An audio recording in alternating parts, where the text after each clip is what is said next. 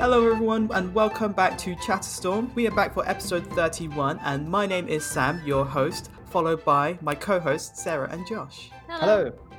And we are back for another exciting week in Magic News because we have quite a lot that has come out this week. Seems to be quite, every week we've been getting something pretty good. It's pretty interesting. The first thing, and I think the most exciting, as agreed upon by my co-host also, the Streets of New Capenna spoilers. We've received a couple more there's 6 specific cards we want to talk about. A couple more spoilers, and I am very excited for these. So we'll read their names first of all, just so you guys can get an understanding of what has come out so far. So, in order of release, we've had Maestro's Charm, Obscura Charm, Cabaretti Charm, and then we've also had Jetmir, Nexus of Revels, Lord Xander, the Collector, and Rafine, Scheming Seer. So, essentially, those 6 cards are all related to one another. We've got the Maestro's Charm card and the Maestro's Leader, the Obscura Charm card and the Obscura Leader, and the Cabaretti Leader and Charm card. So we've got a bit more insight into those 3 guilds specifically. The other 2, which would be in the Jund and Bank colors, still nothing yet, except for Broker's Ascendancy, and obviously the land, which we saw a couple of weeks ago.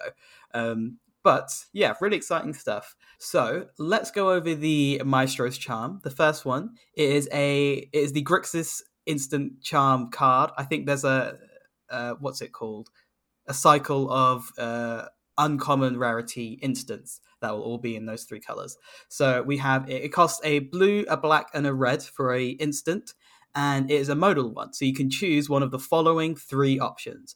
Look at the top 5 cards of your library, put one of those cards into your hand and the rest into your graveyard. Each opponent loses 3 life and you gain 3 life, or Maestro's Charm deals 5 damage to target creature or planeswalker. What are your guys' initial thoughts on this one? Powerful, not powerful? Good card, bad card? I find the middle option really odd, but then I don't know if that's just because I mainly play Commander, so losing or gaining 3 life is negligible. So I don't know if I'm skewed on that. Maybe 3 life in Standard is a bit... Well, it is more of a difference, I suppose. Yeah, I think it is. I think that... It's the weaker one, for sure. Yeah. Yeah. Yes, well, it is, but when it comes to these modal spells, relatively weak seeming effects can actually be really worth it. Like, think of all of the adventure spells. Brazen Borrower, 2 mana to bounce a permanent is not very impressive, but it's really powerful when you have the option. And so, in something like Standard, this can be a removal spell, or it can be like a life drain spell, which could be a secret win out of nowhere. It could be a way to try and sort of stabilize against an aggro deck, although you'd probably most of the time go for the removal instead of the life gain. But yeah, I do think that a lot of these modes are going to be less impressive than if they were just on a card. But I think that's where the power lies when assessing these. The power is in the versatility. Yeah, I absolutely agree. Like you can draw this early and you'll either get, look at the top 5 cards of your library. That's a nice draw spell. You get to pick a card from the top 5 and the rest go into your graveyard, which is really helpful for self-mill decks, maybe Reanimator decks as well. Grixis is quite a common color for Reanimator. So that's a nifty card there, nifty mode to choose. I think you're right. The Maestro's Charm deals 5 damage to target creature or planeswalker is probably going to be the most common one of the 3. Removal's always just, extremely powerful. You remove a big threat. This is a lot of damage as well. This kind of gets rid of anything threatening that I can think of, especially in Standard right now. Any problem, Goldspan Dragon, that's the only thing I could think of. Most of the time when a Ren and 7 token comes down, it's going to be on 5. So this is also good for those. Pretty powerful card. Most planeswalkers as well. Takes out most planeswalkers, you're right. I can't think of many that uptick straight to 6. It can instant speed take out Kaito before it phases out. That's true, yeah. And I think, Mordenkainen, I think might be 6. The hell is a Mordenkainen? Huh? Yeah. What the hell's that? Mordenkainen. Oh, the Adventure of Forgotten Realms planeswalker. Yeah, the blue planeswalker Adventures I of forgot that But existed. yeah, nobody really plays Mordenkainen anymore. I feel like that's a really good card, but I forgot that it existed because no one plays it. It is actually an insanely powerful planeswalker. Yeah, it's a it's really real cool. haymaker. And so yeah, it comes in on 5 loyalty counters and it can uptick by 2. But again, you can actually instant speed kill it. No, so you wouldn't be able to kill that even at instant speed, Josh, because the way priority works, when the planeswalker gets put onto the battlefield, if you uptick straight away, your opponent doesn't have the chance to respond to it, and the counters go on straight away because it's part of the cost. Yeah, because the counters are a cost. Okay, that's interesting. Cost, So it doesn't answer Mordenkainen, useless card. It's why Ochre was ridiculously broken, because at 3 mana, you could still hold up Fry, which deals 5 damage to a blue planeswalker, and still not kill it because it goes up to 6. It was so stupid. Anyway, moving on from Ochre, we have to sprinkle some Ochre hate in at like every episode. Obscura Charm is the next one. So Obscura is the Esper colors, so white, blue, and black.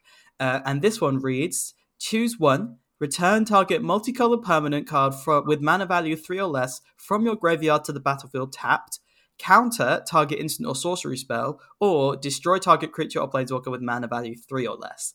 This one's, in my opinion, is really good. Yeah, I agree. The best of the 3 that we have so far. All 3 modes are honestly like quite powerful. All 3 modes I can see myself using, and as like with the Maestro's one, as we said, that each opponent losing 3 life and gaining 3 life is a really situational, but it's nice to have. These, I'd be happy to play any of these 3 like any time.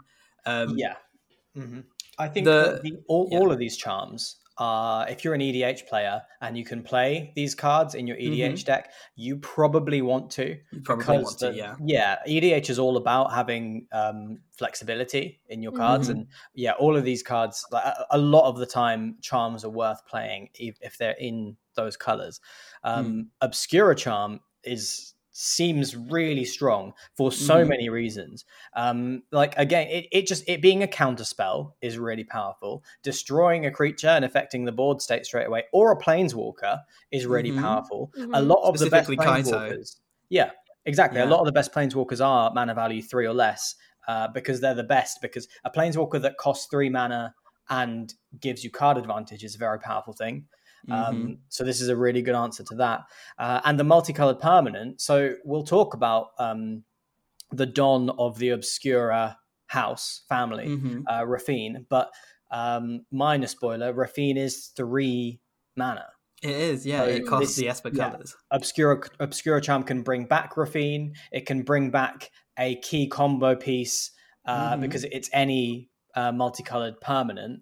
That's an interesting. Sure, there's a bunch of like artifacts and enchantments that you'd want to bring back. Whatever Obscura Ascendancy is going to end up being, it's likely it'll bring that back. So I think this is actually a really strong. Yeah, this is a fantastic card. One thing I think is going to see a lot of synergy, especially with Kaito kind of taking over standard a little bit. A very powerful card. This is you can reanimate Kaito with this as well because it's any permanent. Yeah. So if your Kaito gets destroyed, you got options. You got a lot of options. Really, really powerful card. Nice addition to the Esper control, and honestly, like, it might even be worth playing this in like Orzhov control and just splashing blue.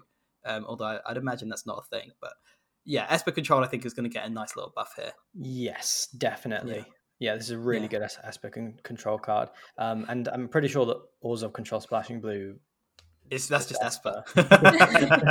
Yeah, so ignore that. Never mind. Moving on to the last one, Cabaretti Charm. Not the last one, the last charm card. This is in the Naya colors, so that is red, green, and white.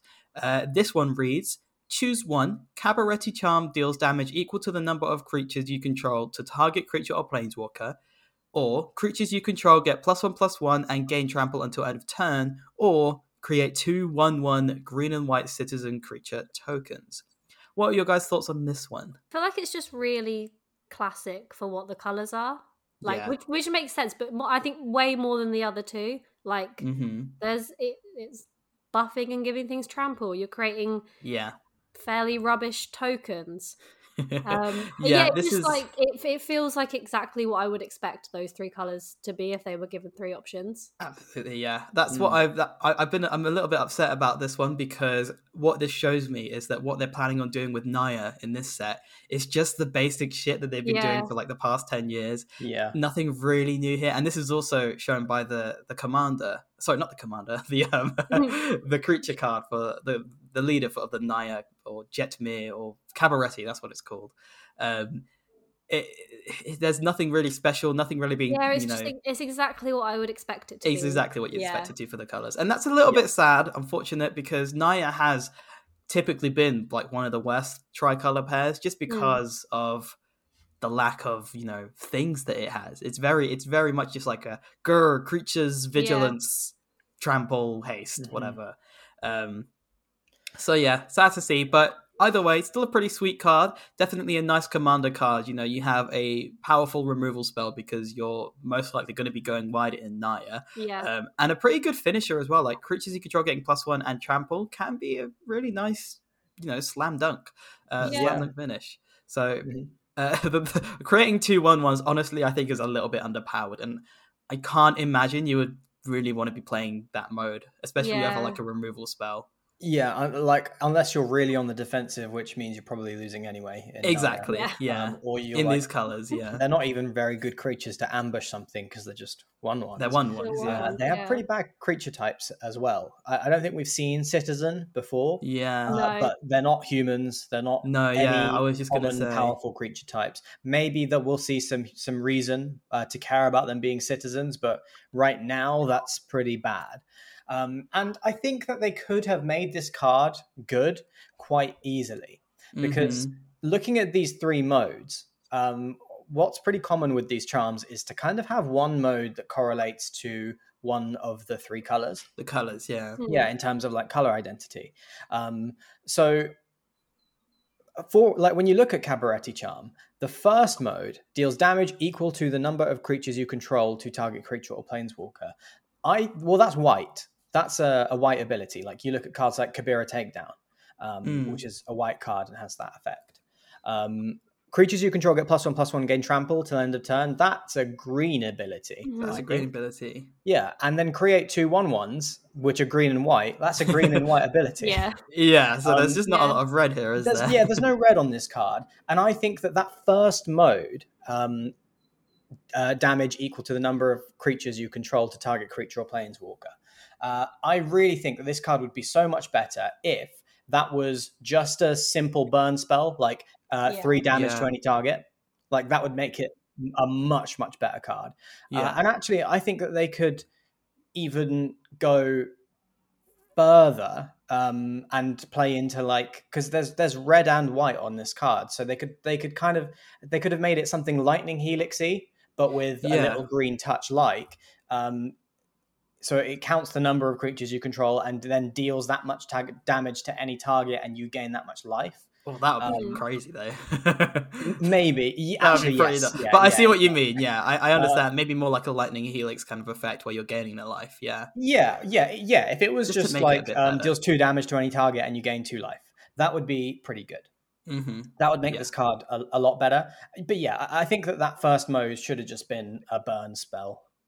Yeah, there's not a lot of red identity in this one, but it's a lot more clear in the other charms that we've seen so far. But yeah, so a little bit underwhelming on Naya, unfortunately, because I think if it wasn't for Jund, it would probably be Naya as my second favorite of these tricolors. I'm a big fan of Naya.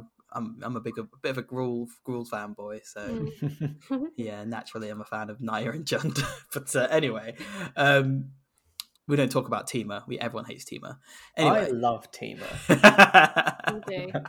Temur has no Stompy. I don't like it. Anyway, let's move on to... So those are the 3 charms that we've seen. And we've also got the cards, as we mentioned, of the leaders of the 3 of these guilds. Would either of you guys like to take it away with these ones? Yeah, I'll read out the Cat Demon because... Yeah, obviously going to get that for Rin and Seri. Oh, fair enough, yeah. Right, what's the Cat Demon? So it's called Jetmir Nexus of Revels. It is a legendary creature, Cat Demon, 5/4, and it has text. Creatures you control get +1/+0 and have vigilance as long as you control 3 or more creatures. Creatures you control also get +1/+0 and have trample as long as you control 6 or more creatures.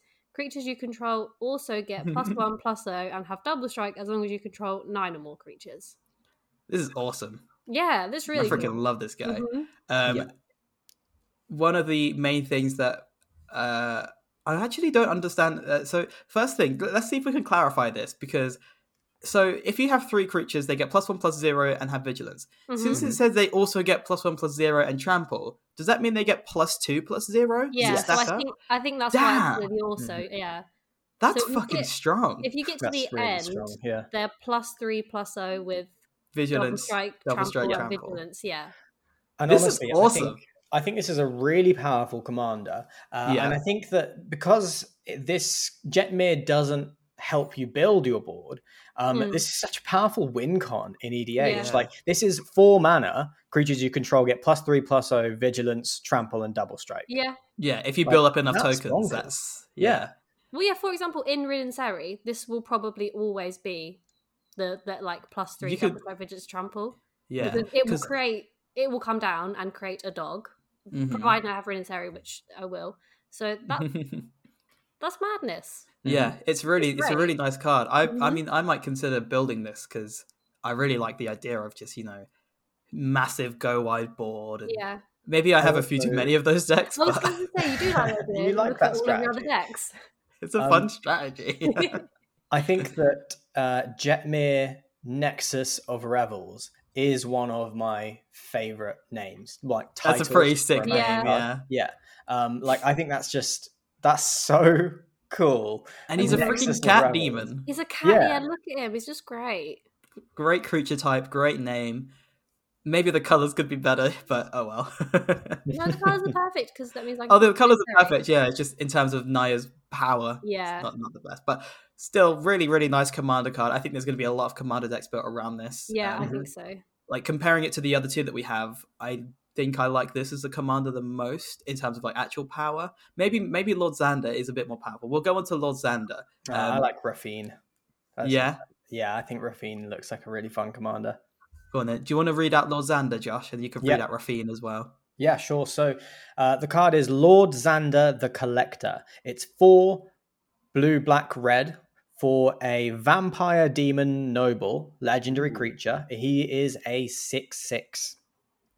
When Lord Xander the Collector enters the battlefield, target opponent discards half the cards in their hand, rounded down. Whenever Lord Xander attacks, defending player mills half their library, rounded down. When Lord Xander dies, target opponent sacrifices half the non-land permanents they control, rounded down. Okay, this is a bit of a contender, actually. That's bullshit. This is disgusting. This is a pretty nasty commander. That's madness. Yeah, because I like it because it's expensive. It's a 7-mana commander, and so it's like, oh, I hope they don't kill it. But then it's got that clause where if you do kill it, you sacrifice half your non-land permanents, and that means you can't just like get rid of any excess lands. It's got to be on your board state, which is arguably more powerful.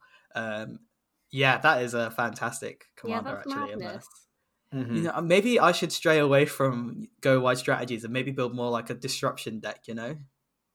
Bit more of a control-y disruption Grixis deck. Yeah, that sounds fun. Yeah, it sounds really fun. I've just suddenly had the urge to build it. I have no idea why. No idea what could have pertained to that decision. This is a sweet card. Again, we're analyzing these for commander because I can't really think of any applications in standard. Maybe in like a reanimator, you could. This is a pretty decent reanimation target. It is. I think maybe Jin-Gitaxias still takes the cake on that one because that one's also very powerful, but still really good. Really, really nice card. I like the ETB a lot because it also makes it a nice target for reanimation. I think that's one of the themes we're seeing in Maestros, especially with the Maestro's Charm as well. I think we're going to see a bit of a reanimation sub-theme potentially. This is like an ultimate...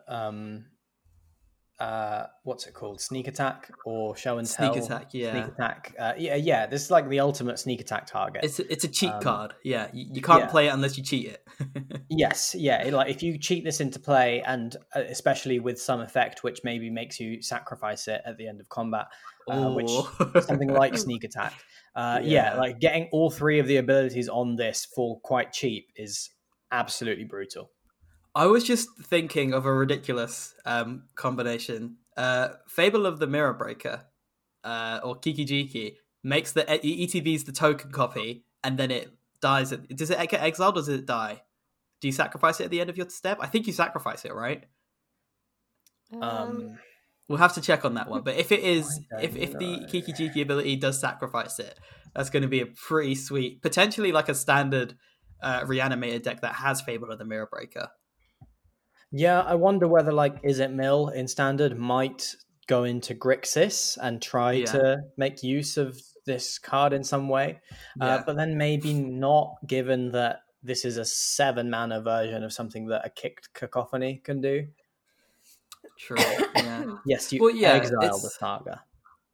Oh, so you No. The creature side. When you finish the saga, you get the Kiki-Jiki creature, right? It has to be a non-legendary creature. There you go then. Never mind. So that not quite as cool, but not quite the combo I thought. But yeah, either way, like if you can flicker this, if you can cheat out copies and tokens of this and sacrifice them, you're getting tons of value. So lots to build around with this as a commander. And I think actually, like on second thought, I think this can be played in standard in certain reanimator decks. So we'll see how that goes. Yeah, maybe. I don't think so. I wouldn't be surprised if we didn't see this in standard. No, I wouldn't be surprised either. Yeah. It's a really cool card nonetheless. I don't think this is a fun commander as well. Like fun is subjective though. I objectively believe this is not a fun commander. Yes, I get that, but I don't know, like I don't think any commander's fun when you really think about it, because what?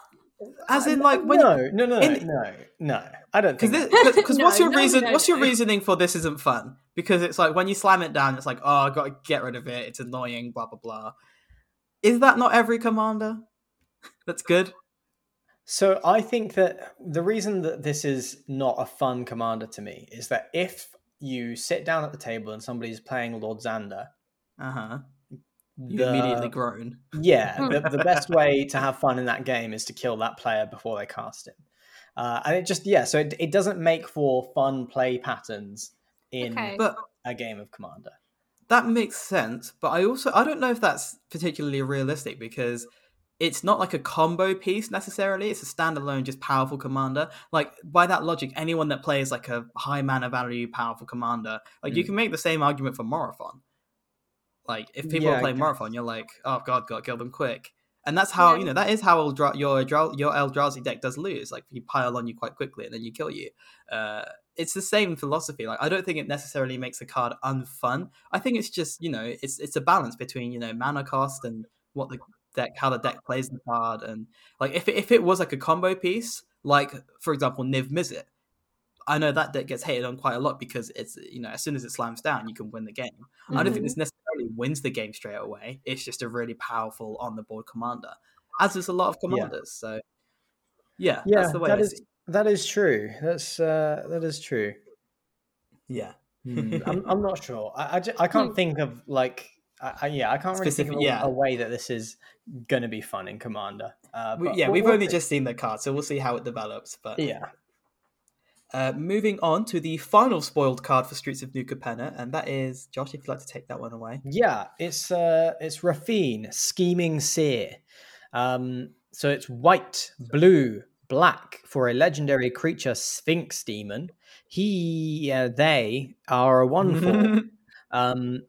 They have flying, they have ward 1, and whenever you attack, target attacking creature connives X, where X is the number of attacking creatures. So that's a new keyword, connive. And what connive does is draw X cards, then discard X cards, put a 1/1 counter on a conniving creature for each non-land card discarded this way. So if with Raffine, it's pretty sweet. If with Raffine, if you were to attack with 2 creatures, then one of those creatures you would target the one that you want to, the one that you want to target with Raffine's ability. That creature would connive 2. So you draw 2 cards, discard 2 cards, and put a number of 1/1 counters on it equal to the number of non-land cards you discarded. Yeah. So this definitely feeds more into the Reanimator theme, I think. Yes. Because it's enforcing discarding cards and discarding non-land cards. So potentially we might see more Reanimator in Esper, as opposed to sort of control-y cards, which would be interesting to see, because Reanimate is always a lot more fun than Control. Or maybe we'll just see a crossover in both. Both Esper and Grixis have blue-black in them, and that's typically where we see a lot of reanimation effects. So maybe that's just where they share that feature. But yeah, either way, really, really sweet card. It's a nice engine, I think. It's a nice engine and a nice commander as well. All three have been shown to be great commander EDH cards. I'd be happy to pick up any of these and build a deck around them.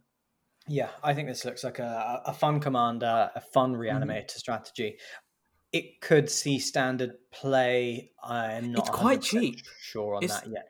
At 3 mana value, it's a nice, cheaply costed card, which could potentially see play. You're right. Yeah, like it can. It's drawing you cards. It's not actually card advantage though. No.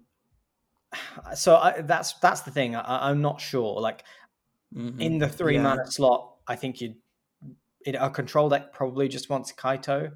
Yeah, I agree.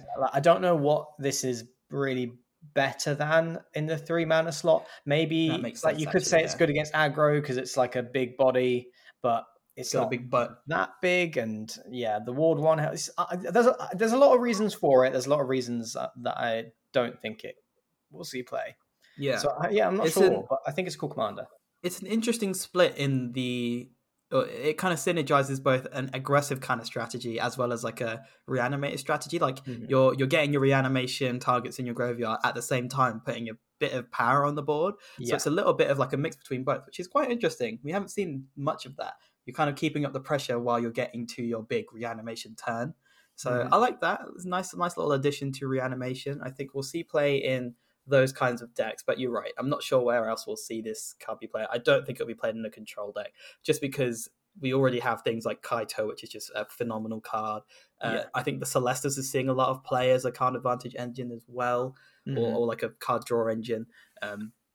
So yeah, but still, really sweet card. And that will do the spoilers section. Those 6 cards have been released. Really, really interesting to see a bit more in all three of those specific guilds. And I'm excited to see the Jund and Bant ones soon, hopefully. I'm kind of not understanding the decision to only reveal 3 of these or 3 of the houses at this point, but who knows? We'll see how they want to do it.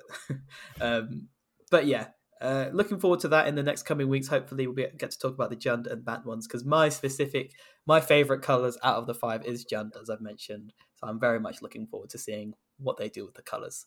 Yeah. So yeah, pretty cool. Moving on to the next topic, we did have a pretty big announcement this week in the Magic the Gathering world. That is the organized play announcement that Wizards came out with would have been a couple days ago now when the episode came out. I don't know. Yeah, the organized play announcement effectively revived the idea of pro tours and in-person play and big GP events, which is something that has been missing from Magic for a couple years now. Due to the pandemic, obviously, Wizards have not been able to sanction and run those big kinds of events. So it's really nice to see that kind of Wizards going, promoting that kind of play. Because one thing we did talk about in an episode a long time ago, I think on Top Deck Insight, was how Wizards would go forward with the pandemic and if they would push paper play completely out of, the view of things and just promote digital play. It looks like that's not what they're doing, which is really good to see. Pushing the paper fan base a bit more and organizing these events where you can go in and play in a big GP tournament and qualify for regionals and the next, let me just double check what it actually says. So you can go from regional championship qualifiers to regional championships to battle against the best from every region, and then you can become the world champion. That's all you got to do, guys, and anyone can do it. Yeah, it's a really cool thing that they've come out with. So anyone at any level can enter these regional qualifiers, which will be hosted around the world, in different regions. And then from there, you'll get to go to the championships. And if you succeed even past that point, you get to battle against other regions championships, and then they'll go to the World Championship, which has a prize pool announced at $1 million at the moment. Wow. Pretty hefty. And it really is around the world as well. Like there's going to be regional championships in the US, Canada, Europe, Australia and New Zealand, China, Japan and Korea, Southeast Asia, Taipei, Brazil, Mexico, and other places in South America. So it's pretty much all over the world. Everybody hopefully will have access in some way to these regional champs, which is pretty cool. It's good to see. It's good to see. I know that a lot of people were unsure about the future of the MPL last year, but this is what I mean. You got to hand it to Wizards. They did say that they were gonna they'd resume. They'd figure something out. And they'd give us news sometime, and everybody just thought, "No, they're not going to." There's no way that they're gonna. This is it. Pro Magic is dead. But Wizards, came out of, not out of nowhere, but this was surprisingly good news. Yeah, I was about to point out, the previous announcements we've had this year and in the last year or so have always had some kind of controversy. And I think this one has been generally a positive for the Magic community. I haven't seen much controversy around this one. So good job, Wizards, for making a good announcement. I think they're one for 30 or something. Who knows? But so that's interesting to see. Exciting to see as well. Potentially one of our, we might be on the Pro Tour event. Who knows? we could go to one of the regional qualifiers and see where we can get to with it. It depends how. Yeah, it depends how at least I would actually understand how I would get there now, which is my favourite thing about it, is that there's actually a followable plan now. It's been a lot more clearer how the World Championship is being ran now. And I also don't think they mentioned anything with pro players getting bypasses to the regional qualifiers and stuff. So everyone has to compete on the same level, which is good to see, because I know that was also a bit of a controversy before, was how pro players that had already established a good sponsorship were just getting sponsored to play straight away. And that's a whole other thing. The year for newbies too. Yes. Because this year in particular, they've actually said in the article that their entry requirements are more generous because they need to fill the ranks with pro level players. Because I think that they're not officially recognizing any of the old pros. That's exactly. So they're not getting free passes or anything. So if you are a wannabe Pro Magic player, this is a good year to be one of those. Yeah. And it's not just limited to paper as well. We know that paper is not quite as accessible for everyone. There is a digital path through these championships. They haven't released too much information on that. I think they said they're going to release a bit more information to the latter end of April, but we know that there will be a way to qualify and compete on a digital level with your Magic the Gathering Arena account or Magic Online account. Which is really great to see. It's really good to see a promotion of all of their platforms, it seems really accessible. Which is, as I said, it's a nice update from Wizards. Good announcement overall, and we're excited to see how that turns out. Hopefully, it'll be a success for Wizards, because it is overall a good one for the community. Being able to get everyone in the community and any platform of Magic into this competitive environment. So they've simplified the whole process and made it more of a mainstream appealing thing. Before, Pro Magic was so convoluted that it was not easy to be involved with. It wasn't easy to follow at all. They've simplified that whole process, and I hope that means that even things like event coverage gets more interesting and run more effectively. It would be nice to see some kind of again. For years, we've been speaking about a spectator mode in MTG Arena because it's such a mess when they try and cover it on event coverage and stuff. But it would be nice to see if that pushes them to develop some kind of spectator mode, even on Magic the Gathering Online. And I'm not sure how well they display paper events, because I feel like it would be quite hard to show those but maybe they've already established like a good way of doing it. Well, they've been doing it for 20 years. Yeah, I was just thinking like they have been doing it for a while, so potentially it's not nothing to worry about. But yeah, it's I'm looking forward to that either way. It's a good step forward from Wizards. So the last thing we wanted to talk about for today is the standard 2022 Challenger decks. Those got fully released and shelved yesterday, so everyone thought they were an April Fool's joke. But this is an interesting. It's a good time for this to come out, especially with the Paper Pro Tours coming out soon. If you wanted to get into standard Challenger decks tend to be a good way to do so. However, my initial opinion is that these Challenger decks specifically are not a good way to get into standard. First of all, we'll go over the decks that they have released. So typically every year, Wizards will release 4 60 card or 75 card decks that will usually be playable out the box for standard event. And they typically tend to be the themes of like the strongest decks in the metagame. So we have a mono white aggro deck. We have a Rakdos Vampires deck, a Gruul Stompy deck, and a Dimir Control deck. So interesting archetypes and generally the same kind of pattern that they run with the other Challenger decks. The biggest sort of news around this is the mono white aggro deck. So in the mono white aggro deck, there is the land base specifically. There is 20 snow-covered plains and 3 Faceless Haven. Now, for those who aren't aware, Faceless Haven is not a standard legal card because it was banned. Why on earth have they decided to keep this in this Challenger deck? I don't know. Because we can see in the other Challenger decks that they added Kamigawa cards to these decks, which means that Faceless Haven has been banned longer than when they made these decks. So I don't understand why it's in there. But the official ruling for this is this deck, the Challenger Mono White Aggro deck, is standard legal as it is out the box. If you make any changes to it, not including the Faceless Haven, if you add any more cards to it, it is not standard legal for paper play, which is a bit bizarre. The dumbest thing I've ever heard. Yeah. It's so bizarre, right? They had to go wrong somewhere, right? With such a good announcement in the pro play. What kind of precedent does that set? Like, next year, are we going to see a Challenger deck with Lightning Bolt in it, even though Lightning Bolt isn't standard legal, but it is in that one specific deck? Absolutely. Like, that makes no sense. And I think that's just a really confusing thing to do. I think it's just silly. It just doesn't make sense from like a business standpoint as well, just because absolutely nobody is going to want to buy this deck.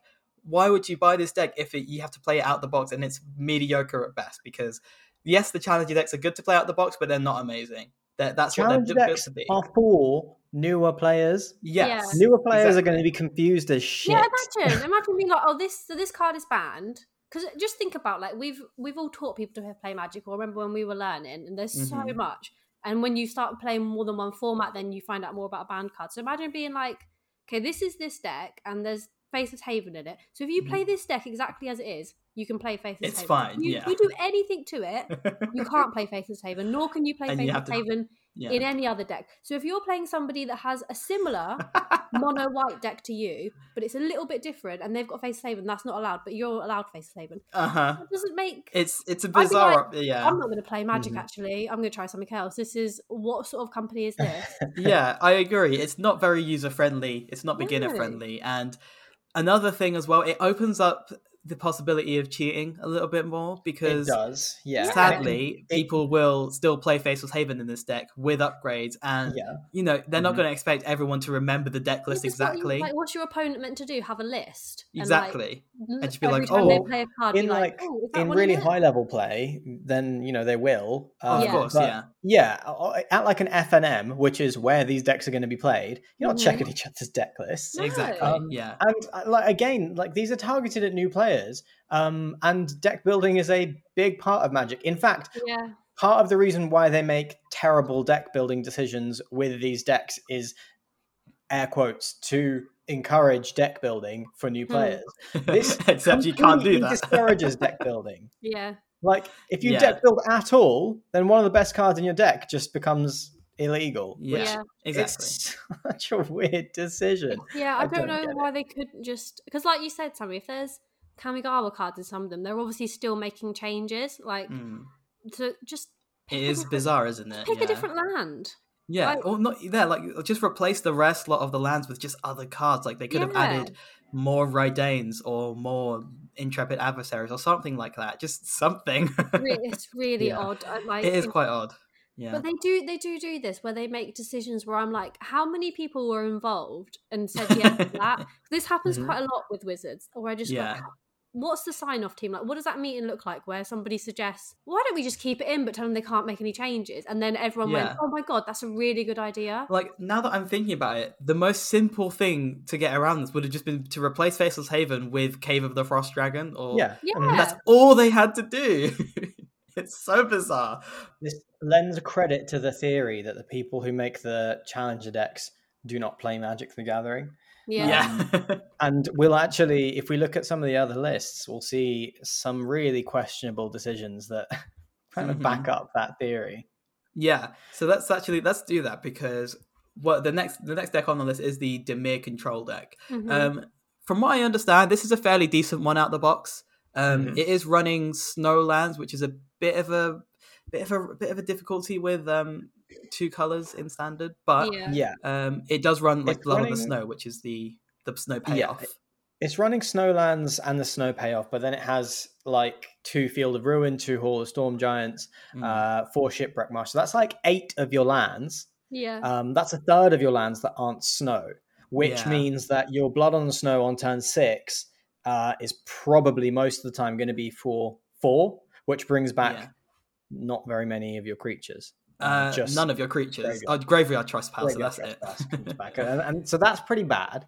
And I just have a lot of questions. Like, what the fuck's Evolving Wilds doing in this deck? Right? Yeah. Why is Evolving Wilds in this deck? And another thing that I also, looking at all 4 of the lists, specifically the 2-color one, so ignoring the mono white one, this is one thing that really confused me. If you guys noticed, the Dimir deck and the Gruul deck all have 4 copies of Shipwreck Marsh, or the other one. What is it? Rockfall Vale. The 4. So it gets 4 copies of the rare land from Innistrad. But for some reason, the Rakdos one doesn't get any of them, and it only gets 2 Blightstep Pathways. It gets the 2 pathways. Yeah. I think that what they were trying to go for was, Vampires needs to be faster, so you don't want these tapped lands. But instead, take this like I said, I think the person who made the deck doesn't play Magic the Gathering. Yeah, it's quite a bizarre decision, but still, there's no reason why there should be an Evolving Wilds in this list. Like, it really upsets me that there is. Like, I could maybe understand it if there was a mill element to the deck, if there was a Ruin Crab or something. But there is less than no reason to play Evolving Wilds in this deck. Yeah. And I just have no idea what they're thinking there. Yeah, like, it's quite a bizarre release. The Gruul list. So it's kind of Gruul Werewolves, right? But with some random crap in it, like Twin Shot Sniper. I'd say it's just Gruul. Because it has got random crap in it, but I think it's the Gruul. Yeah, I guess it is kind of werewolves, but more so kind of just Gruul power, like Gruul Stompy, because you have the Jaspera Magda combo in there, which is really nice to see. I also think the Gruul one is probably the best one out of the box, just because of again, Jaspera Magda is a very powerful combination. It has the 4 Rockfell Vales. It has a really good land base, I think. Rockfell Vales, Lair of the Hydra. Ranger class, and also there's a Goldspan Dragon in there, which puts this one at probably the most expensive or the most value out of the cards, because Goldspan, I'm pretty sure, is still hovering around the $20 to $30 mark. Very expensive card, and you got one of those in there, which probably makes up for the whole deck. But yeah, this one definitely seems like the most powerful one out of the box. It's just a purely aggressive, destroy creatures, protect your creatures kind of deck.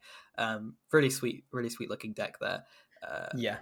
No, I agree. I think that this one looks good. It does look like 2 decks mashed together, because it's like half werewolves and then half half of it is Goldspan Dragon, Magda, Jaspera Sentinel, and half of it is werewolves. And I mean, I guess maybe you want that for newer players because they have, a couple of easy directions to go in. Yes, They could that's make what I it into think a was the werewolf deck. decision Yeah. there.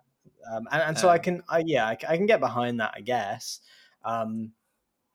But yeah, so okay, maybe that's not a bad thing. I was gonna say that I didn't really like how it was 2 decks mashed together, but that's better.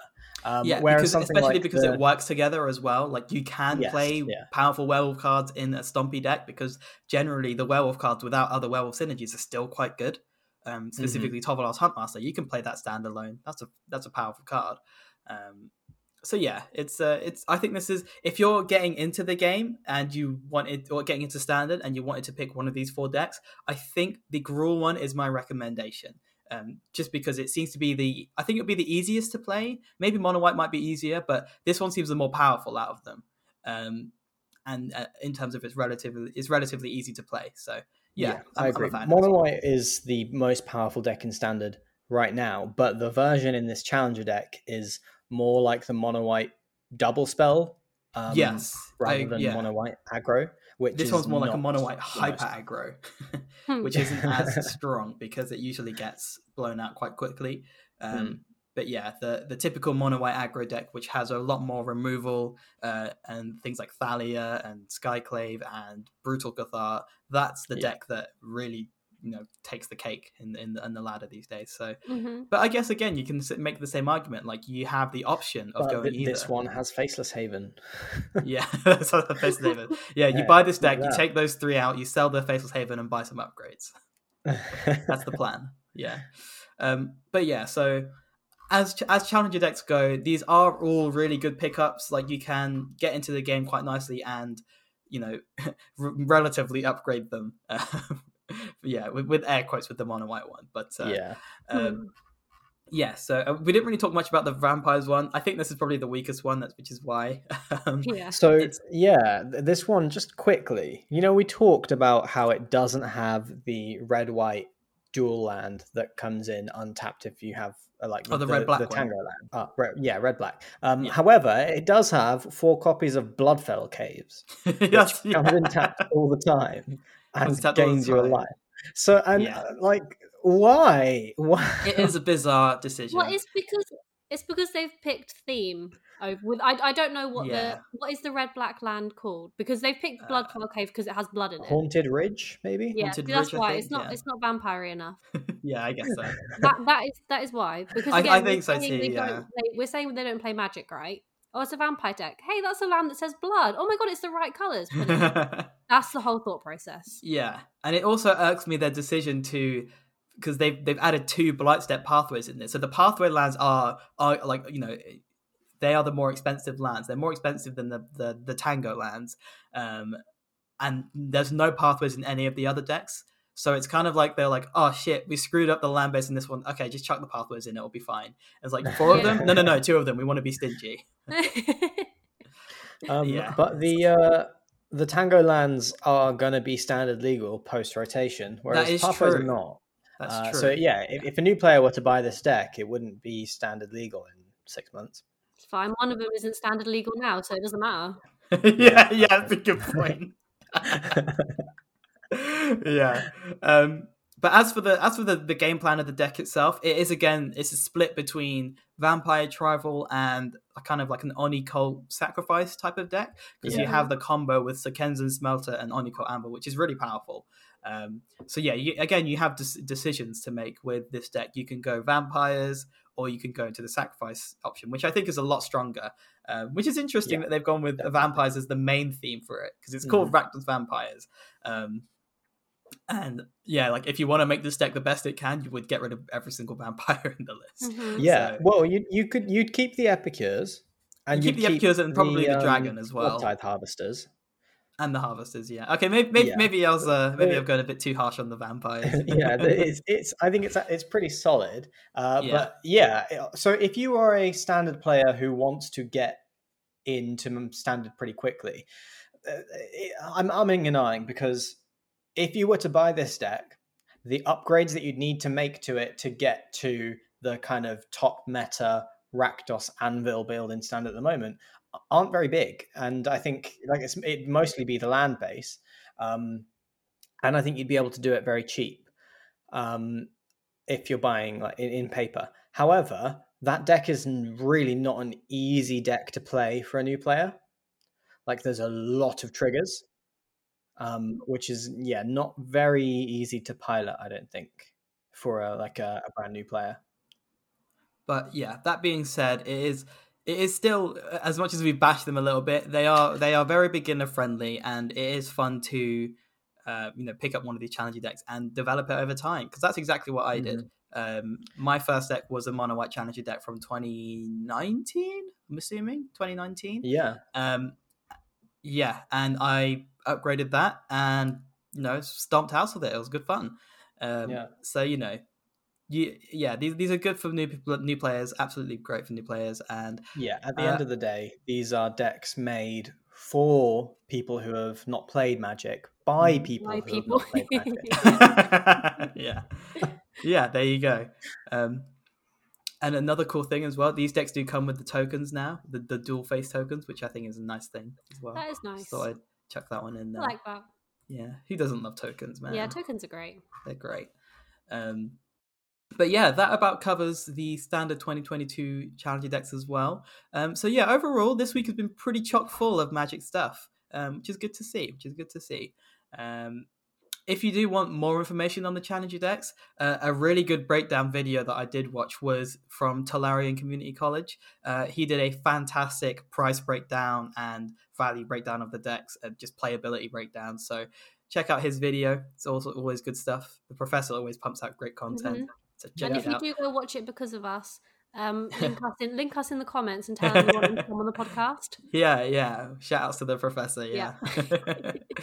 Also, I don't know if you guys saw, but there was a daily deal in Arena yesterday or today, which is all squirrels. It's all different kinds of squirrels. Yeah, squirrel sleeves and stuff.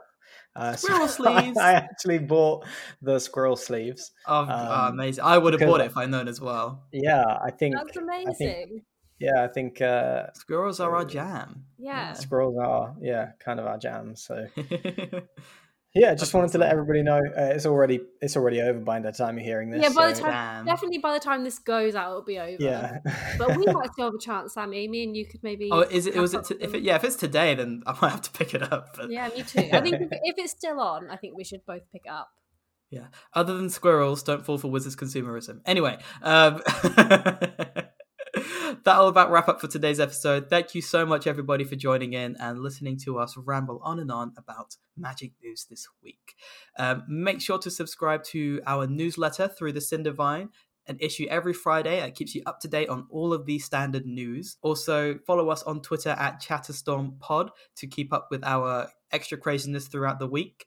And again, thank you very much for listening, everybody. Have a lovely week. See you guys next time. Bye. Bye.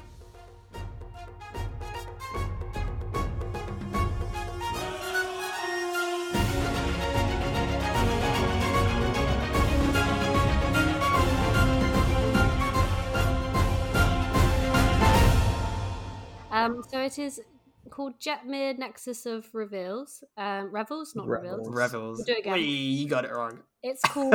Fine, I'm editing.